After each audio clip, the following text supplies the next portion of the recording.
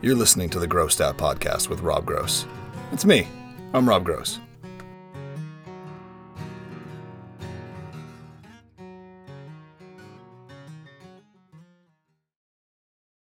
Welcome to another episode of the Grossed Out Podcast. I'm your host, Rob Gross. Today, I'm joined by a dear friend of mine, Ryan Cottle. We're going to be talking about Smashing Pumpkins. Smiling Politely. I've wanted to do that forever. The That's why you set it dorkiest. up that way. No, I want to get guests to say it, but yes, it's my dorky Simpson referencing coming out of me. Anyway, that's what that was. Life goal achieved. Amazing. I can help. Yeah, dude, appreciate it. Ryan is the front man, songwriter. I don't even know what to call him, but he is the man. Has this band, Sound and Shape, out of Nashville, Tennessee. It's like this perfect balance of, if you're into bands like Dredge, but also like the spacier sides of Cave-In, there's elements of prog, there's elements of, straight ahead riff driven rock, like early King's X era. It's just a great band, and I'm just so stoked to be able to talk to you about yeah, of course, but I'm stoked to talk to you about the Pumpkins. I mean, about most things, but about this specifically, because I think that you come at this similar to how you are with Oasis, from like your head. You're a fan of this band, like deep into the B-sides, deep into the catalog. You like there's opinions on new stuff, old stuff, in between, solos, Zwan, all that. So I'm excited to have you on the show, man. Welcome. Oh, thank you. I'm excited to be here, man. Hell yeah. Well, I think it's always interesting to, especially for guests that know each other, which so far has been pretty much everybody. I think that's going to change soon. but I think for us, it was interesting because we met on a mutual friend's Facebook wall. Because I think one of us had mentioned Dredge, and we were like, holy shit, someone else knows who this band is, which is like, that was, a band that I obsessed over when I was younger, still do, but it was one of the bands that I was lucky enough to work college radio at Universal, Interscope. Nice. And if you like that band, there's something definitely a little off about you. And I was like, all right, we should become friends. And that's how it started. Yeah, absolutely. That's that record, Catch Without Arms, like it was. Our old drummer Jerry kind of drove me insane with it. Because we had like 4 CDs in the van back then. Right. And that was one of them. And he would put it on like the late night drives. And so like it's great for that. But I would also like wake up in this like haze, and I would feel like I would just hear the same song over and over again. But I still love that record. And it's still on, right? I mean, well, they are. That's a band I think that's built for the late night drive. But again, it's a long record. It's an hour long, so I'd imagine listening to that over and over and over again. Yeah. And I think we had like Hall & Oates Greatest Hits and solid. I feel like a Sam Cooke album, like the Greatest Hits as well. That's a good mix. Yeah, and then we had a couple of mixtapes, and like that was it. Oof. Yeah, that was it. I mean, for a long time. I think there's obviously that side of the industry where it's like streaming has killed this, and there's always something that has killed that, right? There's always whatever this was the thing that was killed by the thing before it, and now it's the norm. And now it's obviously streaming, or then now it's probably TikTok, but it's still streaming. And it's like, but streaming has saved probably so many band interrelationships. By like, you don't have the one tape stuck in the tape deck of the Econoline anymore. Now you have Spotify. Now you have Apple Music. Now you got Tidal. So like, there's something for everybody now. It's like, you want that late night drive where all you listen to is James Taylor. You do you. Yeah. Oh yeah. No, I think it was either right before the Sparta tour we did, or it was right before the first batch of King's X dates we did. But Spotify, or I use Apple Music, but Apple Music finally put The Lamb Lies Down on Broadway up, and I was like, you guys realize we're gonna listen to this you're fucking toast every other day, right? Like hell yeah, that's awesome. I mean, that's like, that's a whole other episode, man. I could talk about you and I could talk about Peter Gabriel for hours. Oh dude, for hours. And look, it's a good segue, right? Because I think I didn't realize how into prog, and specifically Rush, but how into it and how influenced he was by it, about how Billy Corgan was, until I watched the Rush documentary. And all of a sudden it's like a very oddly bearded Billy Corgan.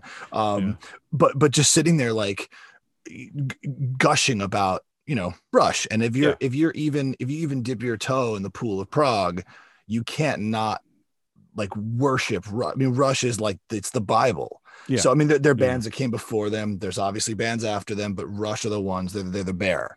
Yeah. And yeah, it was just cool to hear that. So how did your fandom start? Like, when did it start? How did it come about?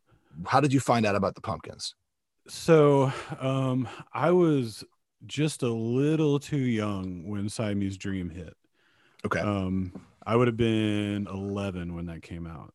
Mm-hmm. But I was definitely aware of it. But I was at that point in my life, the Beatles were the be all, end all be all for me.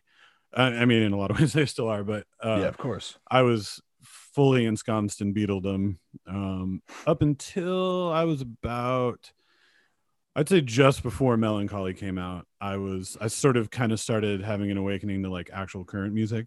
Right. Like, so you'd have been like 14. Yeah, I was 13 when 13, Melancholy came out, and the first like current album I bought was the first Weezer record, and that turned me on to like Green Day, that kind of stuff. And I remember seeing the Today video a lot, and I was like, oh, this song is really cool, and like I liked them. Like I would have considered myself a fan at that point, enough to where I remember. Do you remember MTV used to do the making the video thing where they would show the making of and then premiere the video? I watched the one on Bullet with Butterfly Wings, and I was just like, oh shit. Like, yeah. I mean, to this day, like I love Siamese Dream. I went back and I know every single second of that record, and I worship it, as well. But like,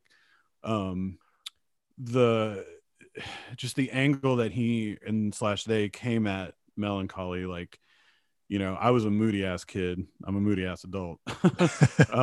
But it just like the darkness, the heaviness, like the just coming at it from a completely different angle. I mean, I know, the 90s are supposed to be this like angsty time, but like I think kids, especially around that age, kind of have a built-in bullshit detector whether they know it or not. Oh yeah. And like, Billy was obviously like a generation ahead of all of us, but like it was real. Like, I got honesty from that.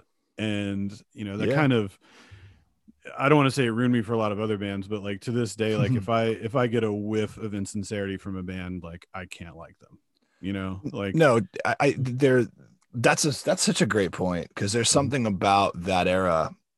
There's something about it that it stripped away all the bullshit. And I didn't realize it because I'm 2 years older than you. So I was old enough for Siamese Dream, but I wasn't old enough for Gish and for Lull. Right. And I'd see them in the stores and I'm like, the fuck is this? Because it was signed to Caroline. And like at that time, like Hole was on Caroline, White Zombie was on Caroline, like their indie stuff. And I was like, all right, like this looks kind of cool. But it was a little like, it looked a little too like, I don't know. I don't want to say hippie, whatever for me, but it was a little too colorful for me because I was a moody kid and I am a moody adult as well. But yeah, there was something about that music that it just stripped away all the shit and all the nonsense. And I think that gets understated sometimes because they're like, look, Nirvana changed everything. Sure, of course, whatever. Yeah, it's undeniable that in the mainstream, that's what literally overnight.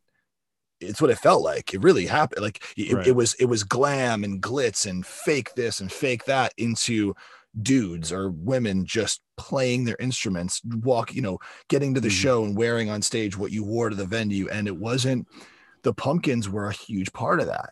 Yeah. Huge. And it's, the impact that Nirvana had on the Pumpkins is interesting because, and I mean, I've watched a zillion interviews with Billy and like every, documentary that I can find, but Gish came out, I guess, in March of 91, I think. And they were doing well. Like it was doing pretty well. I think it sold, a couple 100,000 or something like that, which on an indie was good. Yeah. Even at that time was really good.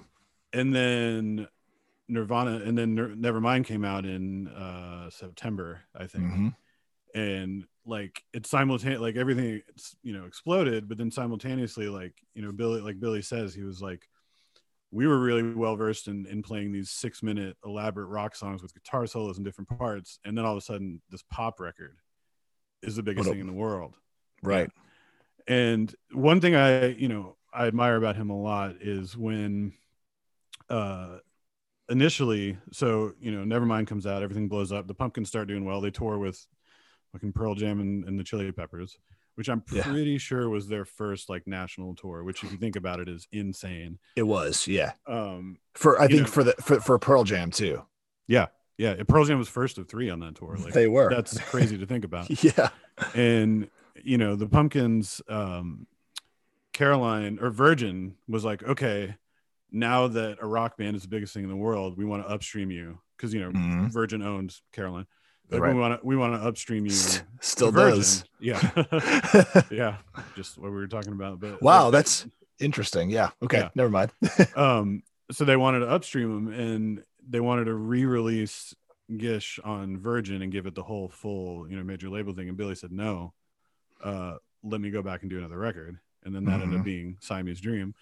So to be that young and at that point being able to like kind of stand your ground and be like, all right, I'm glad that you want to do this, but we're gonna have to do it my way, Right. And it's I think it's understated how important they were in a lot of circles, because there was obviously like MTV, Buzzworthy, Buzzbin, all the Buzz, whatever, you name it. But the Pumpkins didn't, in a way that, I could be wrong here, but I don't remember this ever happening, in a way that like Alice in Chains, Soundgarden, even Pearl Jam and Nirvana, God, they were the worst guests ever at Headbangers Ball, but they were guests. Right.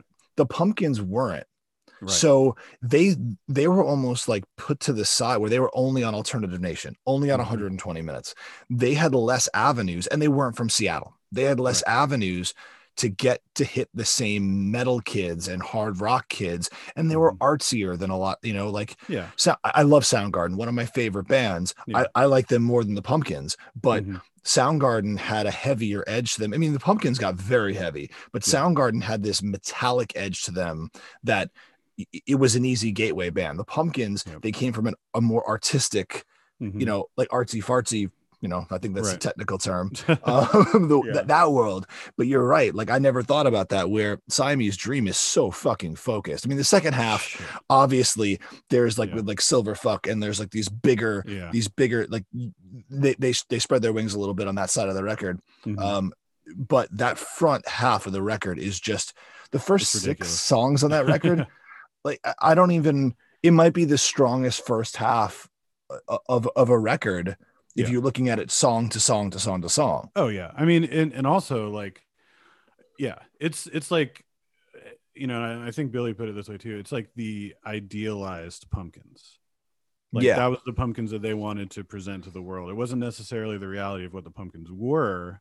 But it's like, to me, and I would fully expect to get something thrown at me if I said this to anybody in person, but like, I don't necessarily put Siamese Dream on the same level as Dark Side of the Moon, because obviously the cultural things are totally different. But in terms of like just a perfect, perfectly rounded off record, like every single second of both those records is there for a reason. And also, if you look at, like, not to parallel them with Pink Floyd too much, but the jump in quality in songwriting and just everything between Gish and Siamese Dream is like exponential. It's not just like, oh, this is our next record. It's like, what the hell, you know what I mean? Right. Like the seeds of Siamese Dream are there in Gish, but it's just like extrapolated to the nth degree. And then if you look at, like, say, Metal, to Dark Side of the Moon, like, Metal's great. Well, that's it, right? It's like Dark Side changed the world. Metal was a huge jump for them from where they were. I think it was Adam Heartmother. I think is before that. Does that sound about right? Was before it. Well, there's one song on Ummagumma. But I think that, like, you're right. Like that, I love Metal, but like, me too. But my wife doesn't really fuck with it, because like it's almost like early Fleetwood Mac to when they got to Self-Titled and Rumors. It's like, if you fuck with like Then Play On and even the early stuff, like the Peter Green stuff, and then to where they eventually got, look, it's undeniable that the song quality got so much better. They obviously had lineup changes, and the Pumpkins at that point had not. But Yeah, man, that's it. That's it. Yeah, those are coming. Yeah. Still to this day are still happening. Yeah. That's an interesting parallel, actually. I never really Mhm. thought about that because, like, I say this all the time, and I said this in a previous episode, I think, or I thought it in a previous episode, where it's nobody ever, like, the Smashing Pumpkins is somebody's favorite band. Like, there are a lot of people out there that this is their favorite band. Oh yeah. I think it's a cop out to say that Pink Floyd is your favorite band. For some reason, Absolutely. for the Beatles, it's fine to Yeah. me in my head, but saying Zeppelin Yeah. or I am willing to hear an argument, but it feels like, saying, "Oh, I love Pink Floyd," but that's like Pink Floyd is their own genre. It's their Yeah. own everything. Yeah. It's kind of But not fair. no, it's not fair. It's Yeah. not fair. But so when it comes to the Pumpkins, Mhm. so yeah, I never really thought about that jump between Gish. I didn't know that story about the Upstream. So Mhm. that makes a lot more sense. So basically he's like, fuck this. I'm going back to make another record. And that's what he comes out with, which is insane. Yeah, and it's like it's almost kind of the reverse of like what happened to like Springsteen or something. He put out those first two albums that did nothing, like Right. did less than nothing. I think combined they sold like 20,000 or something like that. And Clive Davis was like, "We love you, Bruce, but you need a hit or we're gonna drop your ass." Right. So it was kind of like the inverse of that. Bruce comes out with Born to Run from that experience, and then Pumpkins do Siamese Dream, but yeah, I mean, just I probably spend way too much time thinking about it, but yeah, just the jump in like scope and songwriting quality and production, because it's exact same production team, it's Butch Vig. Yeah, right. And it's that dry, like, I mean that complimentary, like Soundgarden did it too on Bad Motorfinger with Terry Date, where it's just dry. Like there's no it's like the air's choked out, but it works. Like obviously, like in the future, I think the difference is like when you get to Melancholy, the drum sound, like Jimmy's drum sound on that record is just massive. Yeah. And I think from then on, outside of Adore, it's it's always just huge. And the snare drum has this like ring, which I love. It's like he's hitting the rim shots, and it's like I love that about his playing. But Siamese Dream was just like a tight, dry, like it was a sign of the times, I guess, but it's a unique sounding record because it's this big bombastic, like it's sometimes like a My Bloody Valentine, Jesus and Mary Chain level of like guitar, just layers and layers and layers, but then it sounds like a lo-fi indie record at times. Right. Well, he said a couple of his big influences for that record were like Boston and Queen. And interesting. If you listen to Siamese Dream with like sort of the Boston thing in mind, like it's really apparent because like everything sits in the frequencies where it sits. There's not like you can, when you're listening to it on headphones, like you can pick out the guitar, like you can hear the guitar, you can hear every note. If you decide to listen to the bass, you're going to hear every note of the bass. Like everything is so clear. There's not a whole lot of intermingling. But yeah, when you get to so that was done in a little studio, in outside of Atlanta. And then they did Melancholy. A good portion of Melancholy was in their practice space. Oh, wow. Yeah. They set up, a recording rig, had Flood in the other room. And a lot of it, like, I think like some of the heavier stuff like XYU and Tales of a Scorched Earth, maybe Fuck You, were all done those are live takes. Obviously there's stuff overdubbed. And then they moved to Chicago Recording Company and did, like Tonight, and that's another thing about that record. Like if you listen to the songs that were singles, like all of those are produced completely different than the rest of the record. Like, it's almost like he knew going into it what the singles were going to be, Well, it's Billy is more, and again, I don't want to speak for the man, right? Like I met him once and we talked about wrestling and watched Alter Bridge for some reason. His life is weird. But I think how do I put this? I think that he thinks the way that a fan like a hardcore fan thinks. Like he's like, yeah, to your point, he knows these are going to be hopefully these are the hits. And he knows what the deep cuts are.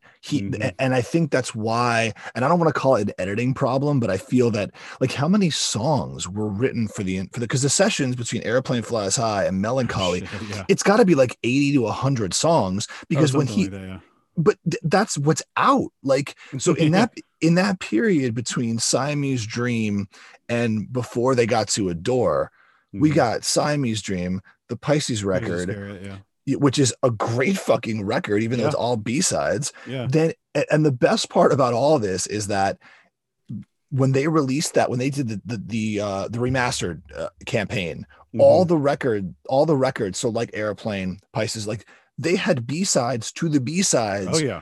So like there's like 50 other songs. I'm like, this is fucking insane. And there's some really good quality shit in there. Like, I know I've said this to you multiple times. I like Airplane Flies High better than Melancholy. I can totally see that. Yeah. And it's not as dynamic, but when you put that together as a body of work, those 42 songs, I think, they just speak to me more. But that just speaks to the like where the band, how high they were riding at that point, and how in tune to what they were doing they were, whether there were issues in the band, or which of course there were, but like you wouldn't, if you didn't know the stories, you'd have no idea. No. And it's crazy because so they did Lollapalooza 94, I guess it was. And then they were scheduled to start, I guess, that finished in late summer or something. And then I think it was March of 95, they were supposed to start the record. So he wrote the vast majority of that in like 6 months, How? And it's like, and the first song he wrote for the record was 33. Like, it's and crazy. It's like, it's the level.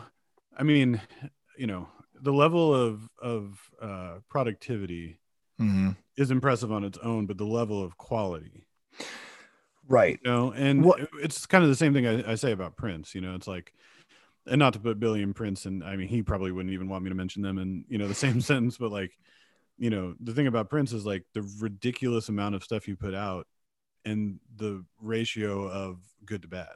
Like it's 99.8% fucking amazing.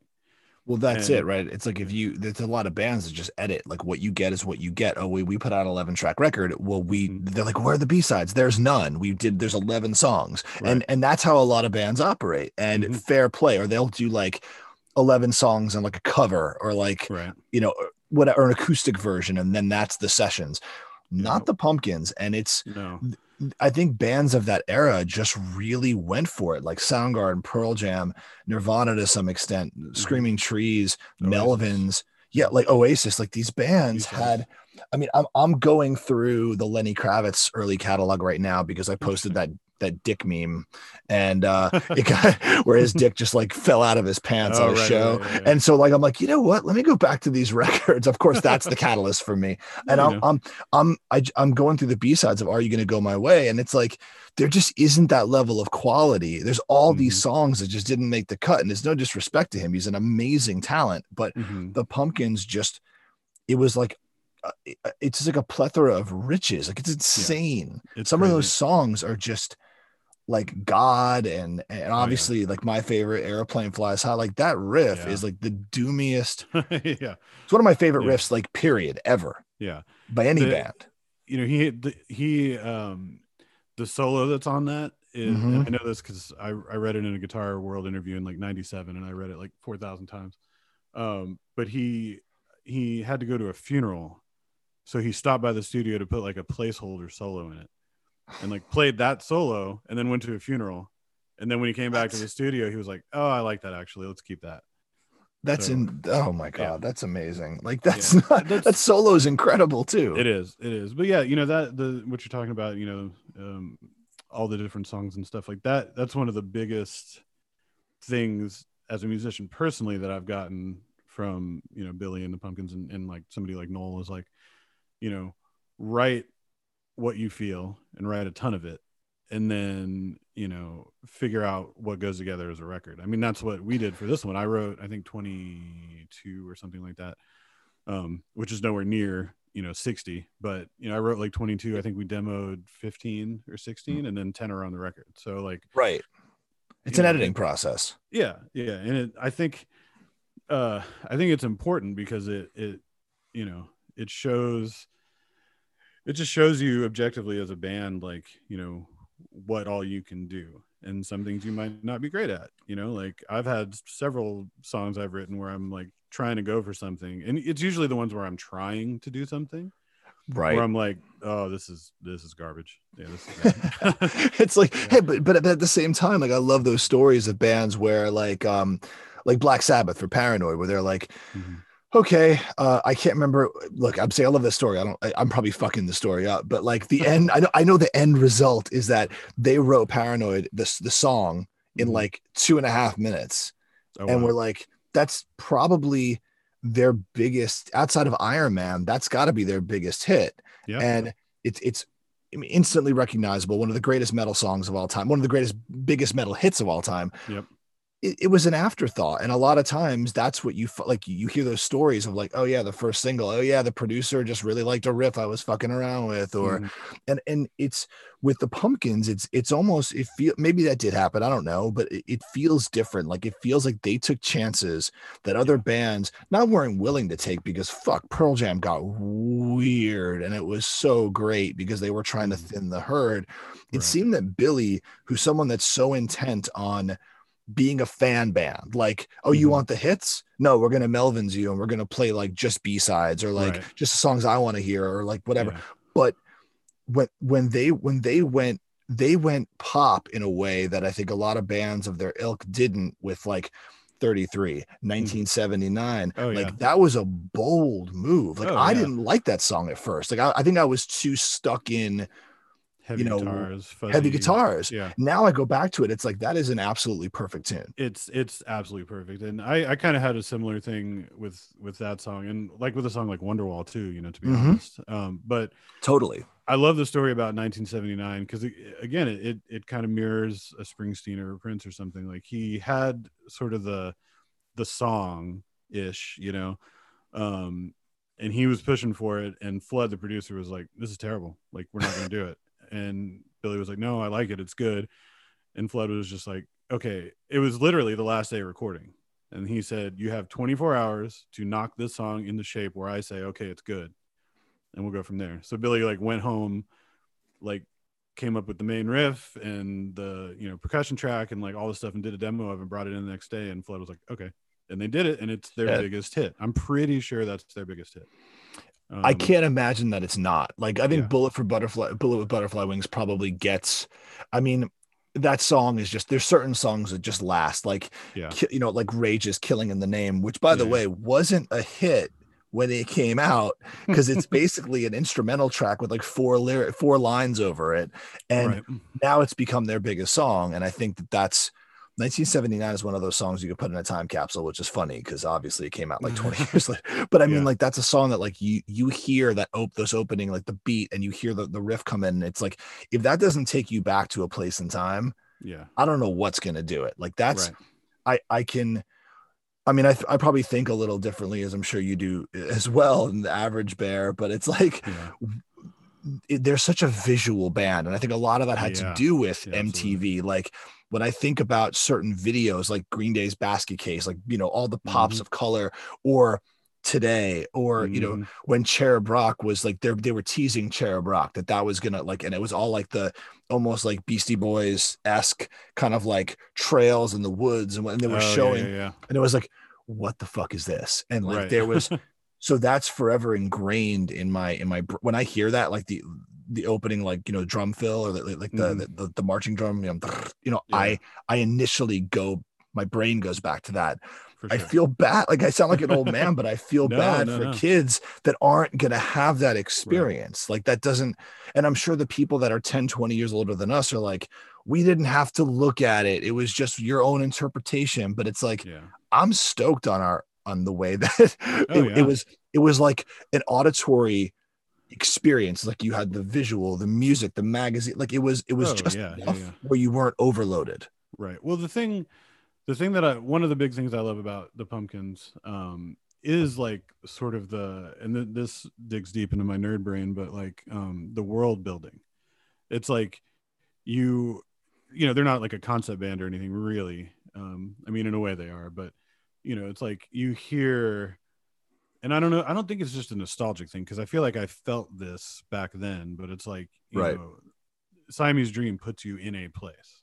Oh yeah. Melancholy puts you in a place, and Mm-hmm. it's like, and it not to get lame about it, but like it takes you to different places, but it's like it puts you in their world, Oh yeah. and I and mean, I for stuff sure. like stuff on Melancholy, like Cupid Deloc, I think is just as powerful as XYU or something, Totally. or Lily, or We Only Come Out at Night.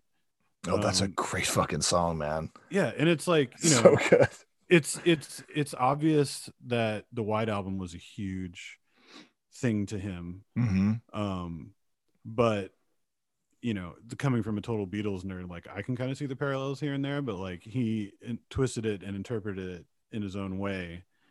And that to me is kind of like the biggest thing that I've taken from the Pumpkins and from Billy. It's like he was never interested in being a carbon copy of anything or No. doing anything other than how he wanted to do it. Like, and saying it's okay to be on the outside. So like I felt like that way as a person, but like that's the biggest lesson I've ever taken from him slash them in a musical sense. Is like, I mean, our stuff well enough to know that like Yeah. I'm not super interested in being a part of any one thing. And a lot of it comes from reading interviews with him and just kind of knowing that there's somebody else out there that feels that way, who is successful. Mm-hmm. I guess is the best way to put it. Yeah, it's like you got an inside guy. Like you got somebody that Yeah. understands, like you have somebody that understands your viewpoint. And I think it was a bold, everything they've done feels like a bold move. It Yeah. feels like putting out a double album in 95 at the height Yeah. of alternative music and culture, and right before the drop off in 96. But Right. it's like they could have done anything, and putting out, and I mean this in a positive way, this is a bloated record as far as quantity of Mm-hmm. material. Like these are long sides of records. Like it was Oh like yeah. it was like three cassettes. Like it was like Mm-hmm. a big fucking thing. Mm-hmm. And that's their third, that's technically their Third third record. out, Yeah. right? So Yeah.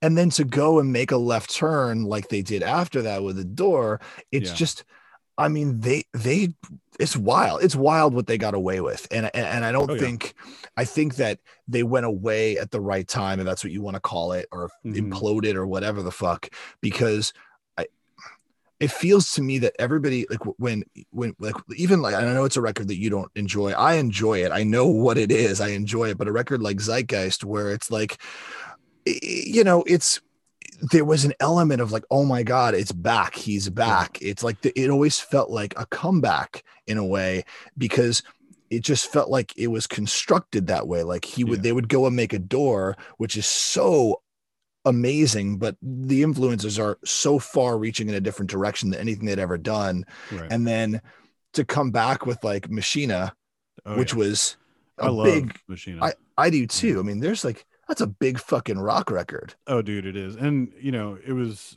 I do actually like Zeitgeist, Mm. just as a short aside. Wait, then I must Yeah. have talked to somebody else that fucking hated it. And I'm like, yeah, but like No, Zwan is so good. How do you it's not it's like? the one. Yeah, no, it's the one I've listened to probably least, I guess. Okay, But I mean, the songs are good. It's it's what everybody says. It's the production. The production kind of gets me.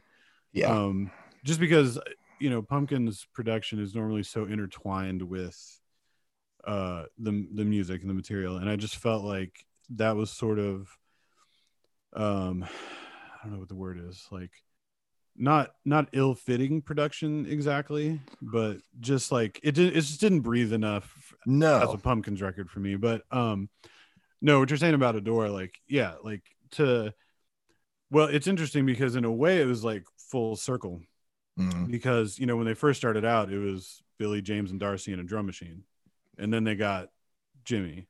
So then when Jimmy left, it's them and a drum machine essentially for Adore. And Matt Walker played on a couple songs, and uh, Matt Cameron played a couple.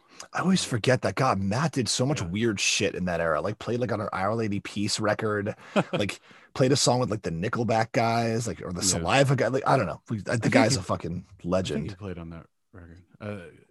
I could be wrong, but I think so. But Let's just say so. Let's make it so. yeah, yeah. Somebody will correct me somehow, I'm sure. Yeah, it's fine. Um, but Adore to me is like, it's almost more raw than Mhm. Melancholy in a way, because it doesn't have the loud guitars. Like, he's not kind of hiding behind the power of it. Everything's kind of Right. laid bare.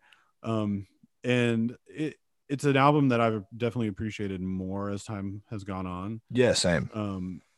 For a long time, it was really hard for me to like kind of get in the electronic thing. Or not, and I wouldn't necessarily call that an electronic album. It's I mean, comparatively speaking. Yeah, it's Yeah. it's definitely different. And at the time it came out, I had sort of, because I was 98. Mm-hmm. Yep. I was all Bad Religion all the time by that point. Right. I mean, I was a sophomore in high school in 98, I guess. Mm-hmm. Um Yeah, because I was a senior. Yeah. yeah. So then I didn't really kind of come back into the fold until Machina. And it wasn't because I wasn't like, oh, I don't like Adore because it doesn't sound like the Pumpkins. It was just like, oh, I'm listening to this stuff now. Well, yeah, it spoke to me too. I think I did the same thing. It's like I loved that song is just insanely good. And then when Machina came out, I remember I bought it, and because I think I don't know, I just bought it. I don't even remember why I bought it. I think I was working in a record store. I was like, cool, I get this for like $7 or something. And and I remember hearing Heavy Metal Machine and being like, that was the first time that was like, okay, this guy's gotten heavy before, but now it felt like he was writing a song like an homage to what came before him. I didn't know what it was about. I didn't care. It just felt like, okay, cool, the Pumpkins are back. And that was my 20-year-old brain being like, cool, they're heavy again. Right. And that I really do love that record dearly. There's definitely production things on it that I don't love. And I ended up befriending this guy named Howard Willing. I would call him a buddy. He would probably give me a hard time for calling him a buddy, but he's just that kind of dude. He's a really good guy. But he engineered Adore as well. But he engineered Machina, and he engineered their newest record / I think co-produced. I'm not sure. He's worked with them a bunch, but I do want to talk about that in a second, actually. For sure. But I always tried to, because we met because I have another friend who worked for Billy for a while, and we were just talking about record production and stuff, and he was like, you should talk to Howard. So we just talked about music and stuff, and I tried not to like pump him for too much Pumpkins information. Right. I met him like 4 or 5 years ago, and we'd probably still be sitting at that Starbucks right now if I had decided to ask him everything I wanted to. But he said, because I asked him, I was like, so Machina is just like wacky, like it doesn't sound like any other record. And he was like, honestly, like the basic tracks were mostly done in their rehearsal space at the time, which was essentially a warehouse. Okay. And you can hear it if you listen on headphones, like the drum sound is just giant room. And he was like, they played a lot of it live with a full PA blast. Wow. Like it was just so loud. And one of my favorite Pumpkin songs ever is "Stand Inside Your Love." Oh, that might have been what got me to buy the record, because that was the single. It's such a spectacular song, and he wrote it the morning they recorded it. Fuck, man. Like, I know. It's just, it almost feels like, I mean, you more than me, because I'm not a professional musician. I mean, I know how to play, but it's like, that's gotta be so frustrating. It's like, it's one of those things where it's like, it's extremely inspiring and fucking infuriating. Right. Totally get it. Because it's like, okay, like he's just a dude, he just he woke up and he's got these tools in his brain and he's able to do this. Right. And it's inspiring because you're like, I'm a guy, I have some tools in my brain, like, but then it's like, I'm never going to just wake up and write "Stand Inside Your Love." Like, I'm just, that's just, it's crazy to think about. First of all, it's on the day of this recording, it's the 21st birthday of that record today, by chance. So my feed is just blowing up with like pictures of like, tapes from Thailand, and but that, it was crazy to put out a record like that at that time. That was the height of like the boy band thing. Mm-hmm. Christina Aguilera, Britney, that it was really like putting out a rock record that wasn't nu metal, that wasn't I mean, Pantera put out a record like around the same time that was like, these bands were carrying the torch for their respective lanes Yeah. without giving a fuck. And Yeah. it's harder than it's hard because now you can just drop a couple songs. They're not streaming them as much. You have the real lifetime data. You're like, okay, cool. People don't like this lane I've chosen. I'm gonna go. You can be whoever you want to be now. You have a lot more control. Where back then, I mean, you put out a record like that at this time, there were so very few lanes. Like the metal magazines and the rock magazines were picking up on Limp Bizkit and Korn and Incubus, and that's fine. But there was no room for the Pumpkins at this time, and they still just persisted. And it was supposed to, and it's funny that today is the 20th anniversary of Machina, because I think yesterday was the 20th anniversary of Standing on the Shoulders of Giants, or Standing on the Shoulder of Giants. Ooh, I missed that. That's my record too. Yeah. Oh well. But Machina was supposed to be a double record, right? He made it as a double record and delivered it to Virgin, and they were just like, no, we're not going to do that. I have the second disc on like a CDR, like from Machina 2. It sounds like the quality is so piss poor that you can barely hear what you're listening to. Yeah. Well, he had 25 vinyl copies made and just gave them to friends, and just gave them to people. And that was it. So somebody ripped it off of that, I'm sure. Yeah. Yeah. Wow. Because that's what he said. He told his friends, he was like, just put it on the internet, That's amazing, dude. I love that even more now. Yeah, well, they're in the middle. Well, I guess it's done now, but they just remixed both Machinas and remastered in the original way, like he wanted the double album to be. That's fucking great, man. Yeah, I'm totally stoked about it. I'm way stoked about it. But well, that's so like, okay, so before I really want to talk about the later era too, because it does get there's a lot of. It gets a lot of shit. Like, let's just be real. It does. And like some of this stuff isn't on, like Tiergarten isn't on streaming services. And some of that stuff is amazing. Some of that stuff is great. But I think what I want to ask you is a question I love asking people, because it's tough. It's like, okay, so what's the best album? What's your favorite album? Right. Like how, like, cause they don't normally meet. No. I think the best album is Siamese Dream, because I think, like I said before, it's the idealized version of the band. It's the album where if I was sitting with a non-Pumpkins fan, not somebody who didn't like them, but somebody who didn't know their work or like wasn't very aware from them, that's the album I would play, because it gets you in half a second. 100%. My favorite album is Melancholy. By far, it's probably aside from the single most influential album in my life. Wait, say that. I'm gonna cut that out. You froze for a minute, so say no, it's all good, man. It's about to storm like real bad here. Oh shit. All right, well, if I lose you, then we'll redo it later. But no, Melancholy is definitely my favorite, because it's probably the most influential record on me personally. That's not a Beatles record. Oh wow. Okay, well those are big words, man. Yeah, I have like, I guess 4 or 5 records that I kind of hold in that same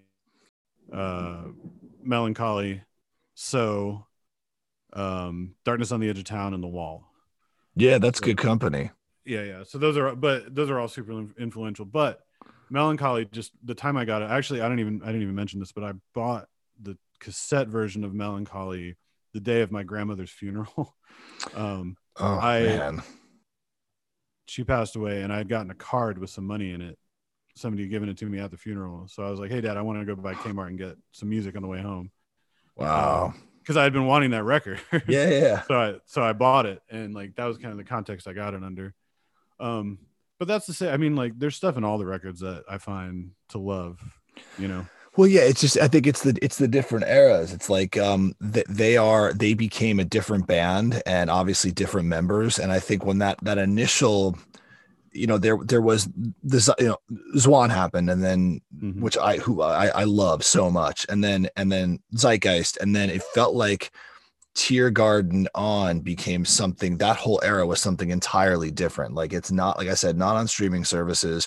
It was, I think it was in limited quantities. I remember I was living in Seattle and seeing like the box set on the counter being like, this seems like untested. Like I felt like burned, I think, a little bit by some of the material that had come right before it. And I really wanted to get into it. And I eventually heard the songs and it was like, wow, there's some really great shit in here. Yeah. Yeah. Song for a Son is incredible. I think it's one of Billy's best guitar solos ever. Yeah. And I think Oceania is an incredible album. Dude, it's so good. Like it's really, really good, and it's far underrated. And it's, it's probably the most Old Pumpkins-esque out of all of the post-Reformation stuff, but that's not necessarily why I like it that much, or like it as much as I do. I just think, he really hit a stride there. It feels No, sorry. My friend Ryan was one of the engineers on it.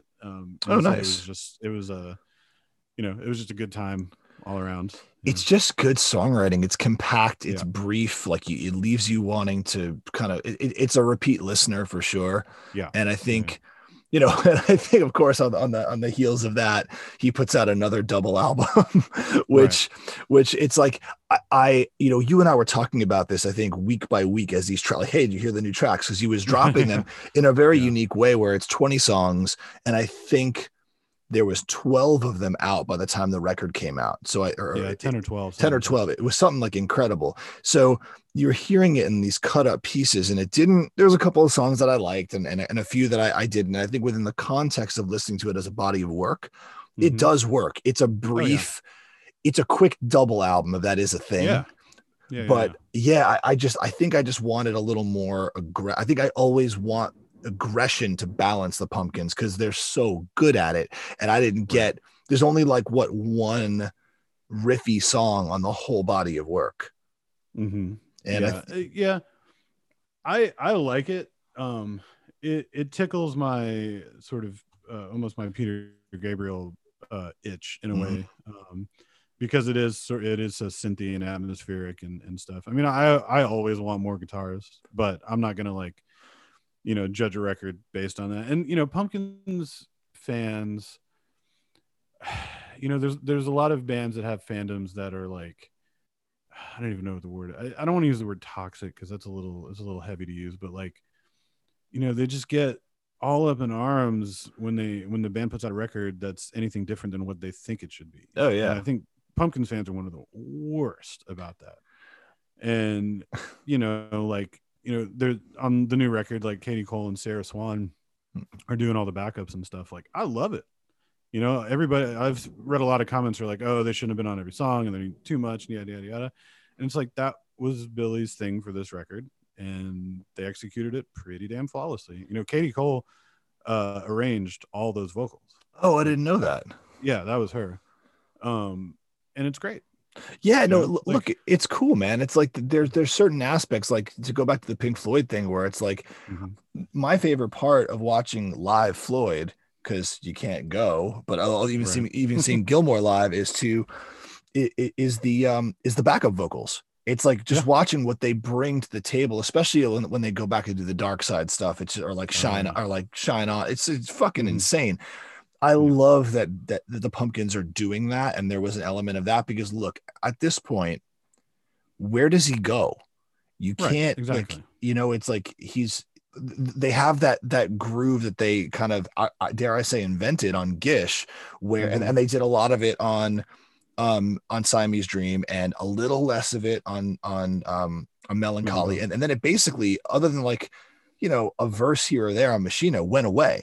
They have this like I think it's like it's almost like it feels like an open E, and like Jimmy's just like it's this driving feel they have that no other band has done. It just feels that way anyway. And what are you gonna do? Go back to that again? Like you can't go back. Yeah, that's the thing. Like, when have they ever made two records that sounded alike? They haven't. They definitely have not. And that's what. There's no one correct way to be a fan, obviously, but like for me, it's the whole body of work that's important to me. Yeah. not just the pieces that I love, because it's like, how do I know how much I love this if I don't contrast it to something that maybe I don't like as much, you Yeah, know? right. Well, and also like we're coming at it from a similar way. I think that we both started obviously after the band had been a thing already, but Hmm. imagine hopping into the fandom now, or Yeah. like or like or my friend Maddie, she didn't grow up in the US, so Mm. her first taste of the Pumpkins was Tear Garden and then Oceana, like as far as Interesting. new music from them. Hmm. So she has a different feeling about those records than I think most even fans like us that are like, no, that's the best later era record, or fuck Hmm. this is so underrated or whatever. She's like, no, that holds up to the early shit, because Right. that's where that was her discovery. That was her her point into fandom. So it's like that does speak to the quality of it, and that probably fans like us are looking at the band through a different lens, because we have a Yeah. you know it, it's like chasing the dragon. Like I'm never gonna get it. I'm never like my favorite Pumpkin song is probably like yes, I love Airplane Flies High. Hmm. I but when you're talking about like straight up like Pumpkin songs that are not B-sides, is Quiet. That song is just Yeah. fucking phenomenal. I'm never gonna get that again, so I've put Right. that in a box. Yeah, Now exactly. it's just, and that's not a knock at the band at all. Like I would be mad if they made another song that sounded like that. Exactly. Yeah, So yeah, it's all perspective, I think. for sure. Yeah, absolutely.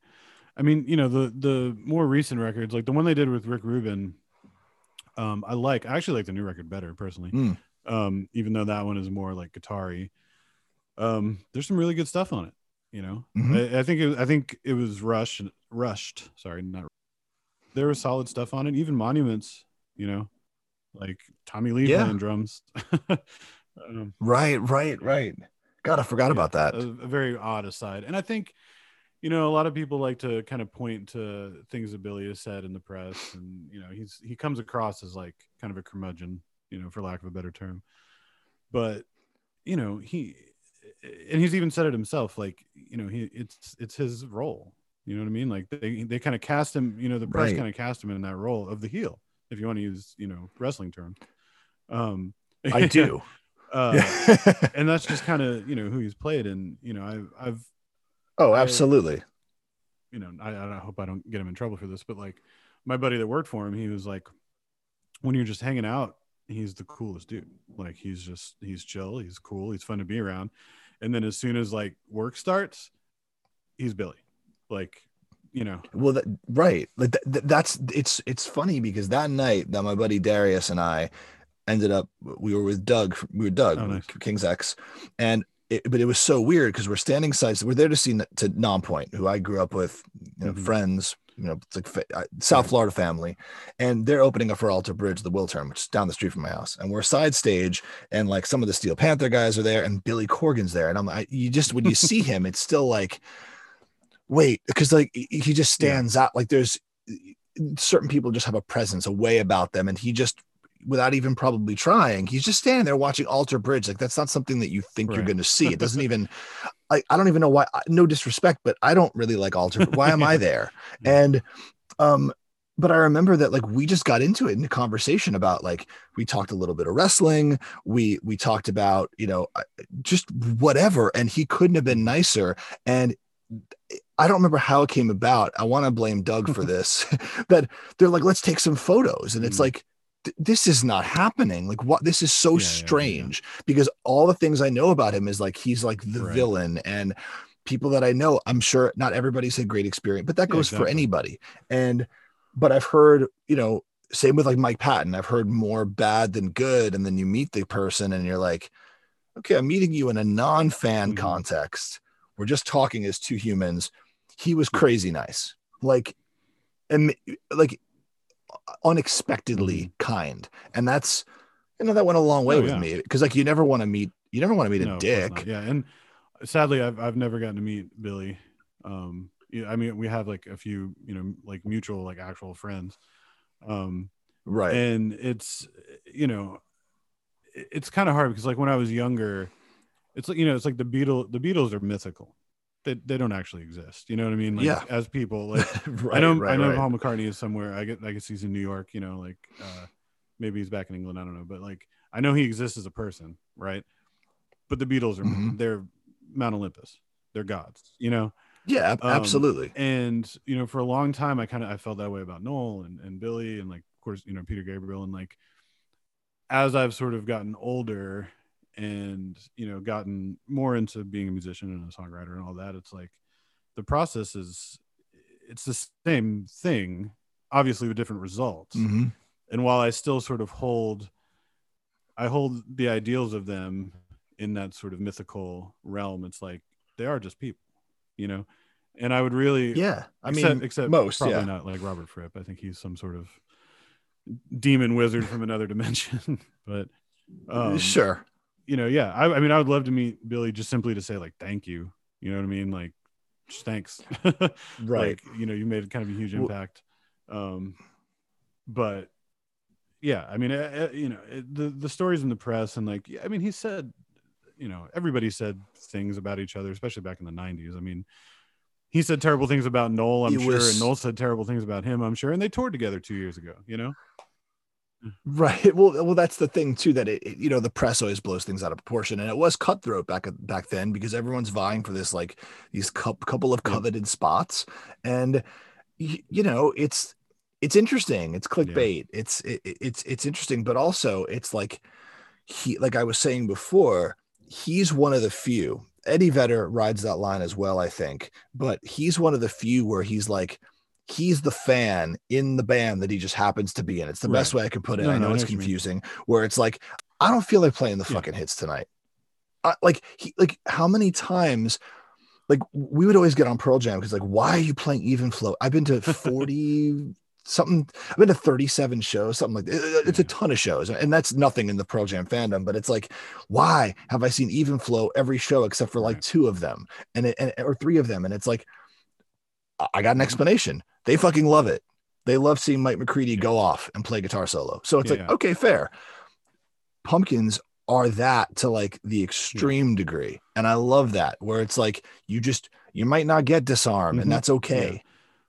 You might get some random series of like outtakes or deep cuts that you've never heard, or like, hey, that like, if I was able to go and see them play Mayonnaise, I'd take that over, you know, a Cherub Mm, Rock any day of yeah. the Oh, week. did you get to see a show on the Shiny tour? Did you? I Oh, right. went, I did. It was top five weirdest shows of my life. And I don't mean Mm-hmm. that as an insult. Like it was crazy because they did 3 nights at the Forum, Yeah. and my agent buddy knew they didn't even sell out one Really? night. So it was so, yeah, it was. And I can tell you that it was so not sold out because the Forum is obscenely cold when it's Ah. not packed. And I got so cold that I had to go buy a hoodie. and and like mid show, I'm like, I gotta get out of here. I'm dying. Most comfortable hoodie I've ever bought at a Nice. show ever. But the show Yeah. was amazing. Like it was so like they opened up Mm-hmm. with Disarm, and it was like it felt like a different set, and then the Yeah. show started, and then they played Drown. So they go from just it felt like that was a Mm-hmm. pre-show, and then the real show opened with like all 8+ minutes Yeah. of Drown, and that's and then like Mark Oh, yeah. All that McGrath stuff. being like this Yeah. like I thought that I was tripping my balls off, and I could not piece together what Yeah. I was No, seeing. it was an incredible show. I think I don't know. I've seen him 5 times. I saw him on the Mm. Melancholy tour, which was Oh wow. extremely like you know, mind blowing. I remember Yeah, very vividly the beginning. Like Garbage opened and they were great. that's awesome. And God, oh Butch yeah, just getting his yeah, fucking yeah. points in, isn't he? I would love Love to it. hear that conversation. Like, hey, you're taking us on tour, right? Like, um, Yeah, he's like, this is part of these are my yeah, points on the exactly. contract. And it was, you know, it was absolutely sold out. It was a Memorial Auditorium Yeah. in Nashville, and I had only lived here maybe 4 months or something like that. But you know how the house lights are on and everything, and like the second the house lights went off, the place just went fucking insane, like insane, and pitch black, not a single light. They start playing the Melancholy, you know, the piano opening thing over the PA. Yep. And Yeah. that tour, they had this like big cone behind them, like of lights. It was really weird. This big like pyramid thing. And it's burned into my brain, and it's been 6 years or whatever almost. They just had like one light on the drum kit. Unfortunately, this was after Jimmy had already left, so it was Matt Walker, but it was still a great show. But there was one light on the drum riser, and you just saw like 4 shadows walk on stage, and everybody went even more bananas. And then they opened with Where Boys Fear to Tread, and it was just like the heaviest, like loudest, craziest thing. God, I missed that so much. I missed the curtain drop. I missed like the lights going down and everybody losing their shit. We're almost out of this, man. Dude, the last show I saw was King Crimson at the Ryman. Like, Jesus Christ. Yeah, that's pretty special. And the night before I'd seen Bad Religion, so I was like, damn, it's like you went out with a bang. Like, that's wow, man. Yeah. Wow. But fuck. Well, so I was just gonna say I saw that show, and then I saw at just like at Ascend Amphitheater here, like the Shed or whatever, and that was good. That was when Jimmy had come back, and then I saw the In Plain Song tour at the Ryman, which was incredible. It was really chill. Oh, at the Ryman, dude, God damn, it was amazing. Like that show was just incredible, and it wasn't any of the heavy stuff. Well, it was some of the heavy songs, but like chill versions of them. Yeah. Oh, that's so cool. And like for people that don't know, like seeing a show at the Ascend, especially if you're not, like, I remember one night I was in Nashville and Depeche Mode was playing the Ascend. So it's an outdoor shed. It's a rarity because sheds usually are on the outskirts of town, 45 minutes outside of town. That's how I grew up anyway. And Ascend is straight up in the middle of fucking Nashville. So like, I remember being somewhere in East, like across the river, and you could hear Enjoy the Silence playing like clear as fucking day because of the way that like it's all projecting towards outwards towards it was so that's what a cool experience. Imagine just walking around, like you're right there by like the Johnny Cash museum and fucking you're hearing the Pumpkins like bright and as clear as day. That's really cool. Yeah, cool, it was great. I actually went by myself. I went by myself. Actually, I've seen them 3 times by myself. And then then the Plain Song at the Ryman was killer. Then the Shiny tour was great. And then I actually drove down to Atlanta by myself to see the Noel Gallagher Pumpkins tour because, like, I mean, I had to, You have to. I mean, those are your 2. Like, I mean, that's who. Like, you were going to talk Oasis and we didn't talk Pumpkins. Yeah, exactly. So it was cool. It was. I expected like a hostile audience for Noel, to be honest. But it was great. They were super supportive. I even heard guys, beside me being like, "Oh yeah, like, he's got a new record out and stuff." And I'm like, "What?" Like, you've got, cargo shorts and Oakleys on. Like, how do you like what? Not to judge, but it just didn't. It was cool though. It's a contingent for sure. And Noel is hilarious anyway. But like every time I've seen him play, I think I've seen him 5 times at this point. Before Wonderwall, he's like, you know what I'm going to play. I know, and you know that this is the only reason I'm allowed to tour your country still. And he played. So, but yeah, that was when I saw a cool show. Yeah, that's awesome, man. So, so I've been doing this 1-2 punch now to end the show, and originally I was doing this like, hey, give me your sexy song. So I want you to give me your sexy song. But then I want you to give me your funeral song because I think that's a nice way to cap it all off. They could be the same song. That'd be weird. It would be super weird. Sexy song. The contrarian in me wants to say like Tales of a Scorched Earth or something like that. No, I get that. Probably. Oh man. Sexy song. That's a tough one. But I'm trying to think of like songs that probably Dross from Machina 2. It's kind of a slower riff. I don't remember that. It's been years since I've listened to either Machina that 2. one or like Stand Inside Your Love. I mean, that is beautiful. Yeah. And the funeral song. Probably either 33 or Blank Page. Probably Blank Page. Ooh, Blank Page, nice. Yeah, I'd say Blank Page. Yeah, that's a good one. Yeah. Fuck yeah, man. That's awesome. I mean, it's like you could go either way. Like, do you want to go out like a wrestler's entrance? Do you want to go out like, but I thought about this years ago, starting to make like funeral playlists. And it's like, it's interesting because it's like, do you want to torture your family, or is this something that you're really thinking about thematically? And they both work. I'm just, yeah. But hey, dude, this has been awesome. I'm so stoked we got to do this finally. So I'll tag the band, everything. Go listen to Sound and Shape. Follow them on all socials at Sound and Shape. Ryan, this has been awesome. Thank you, brother.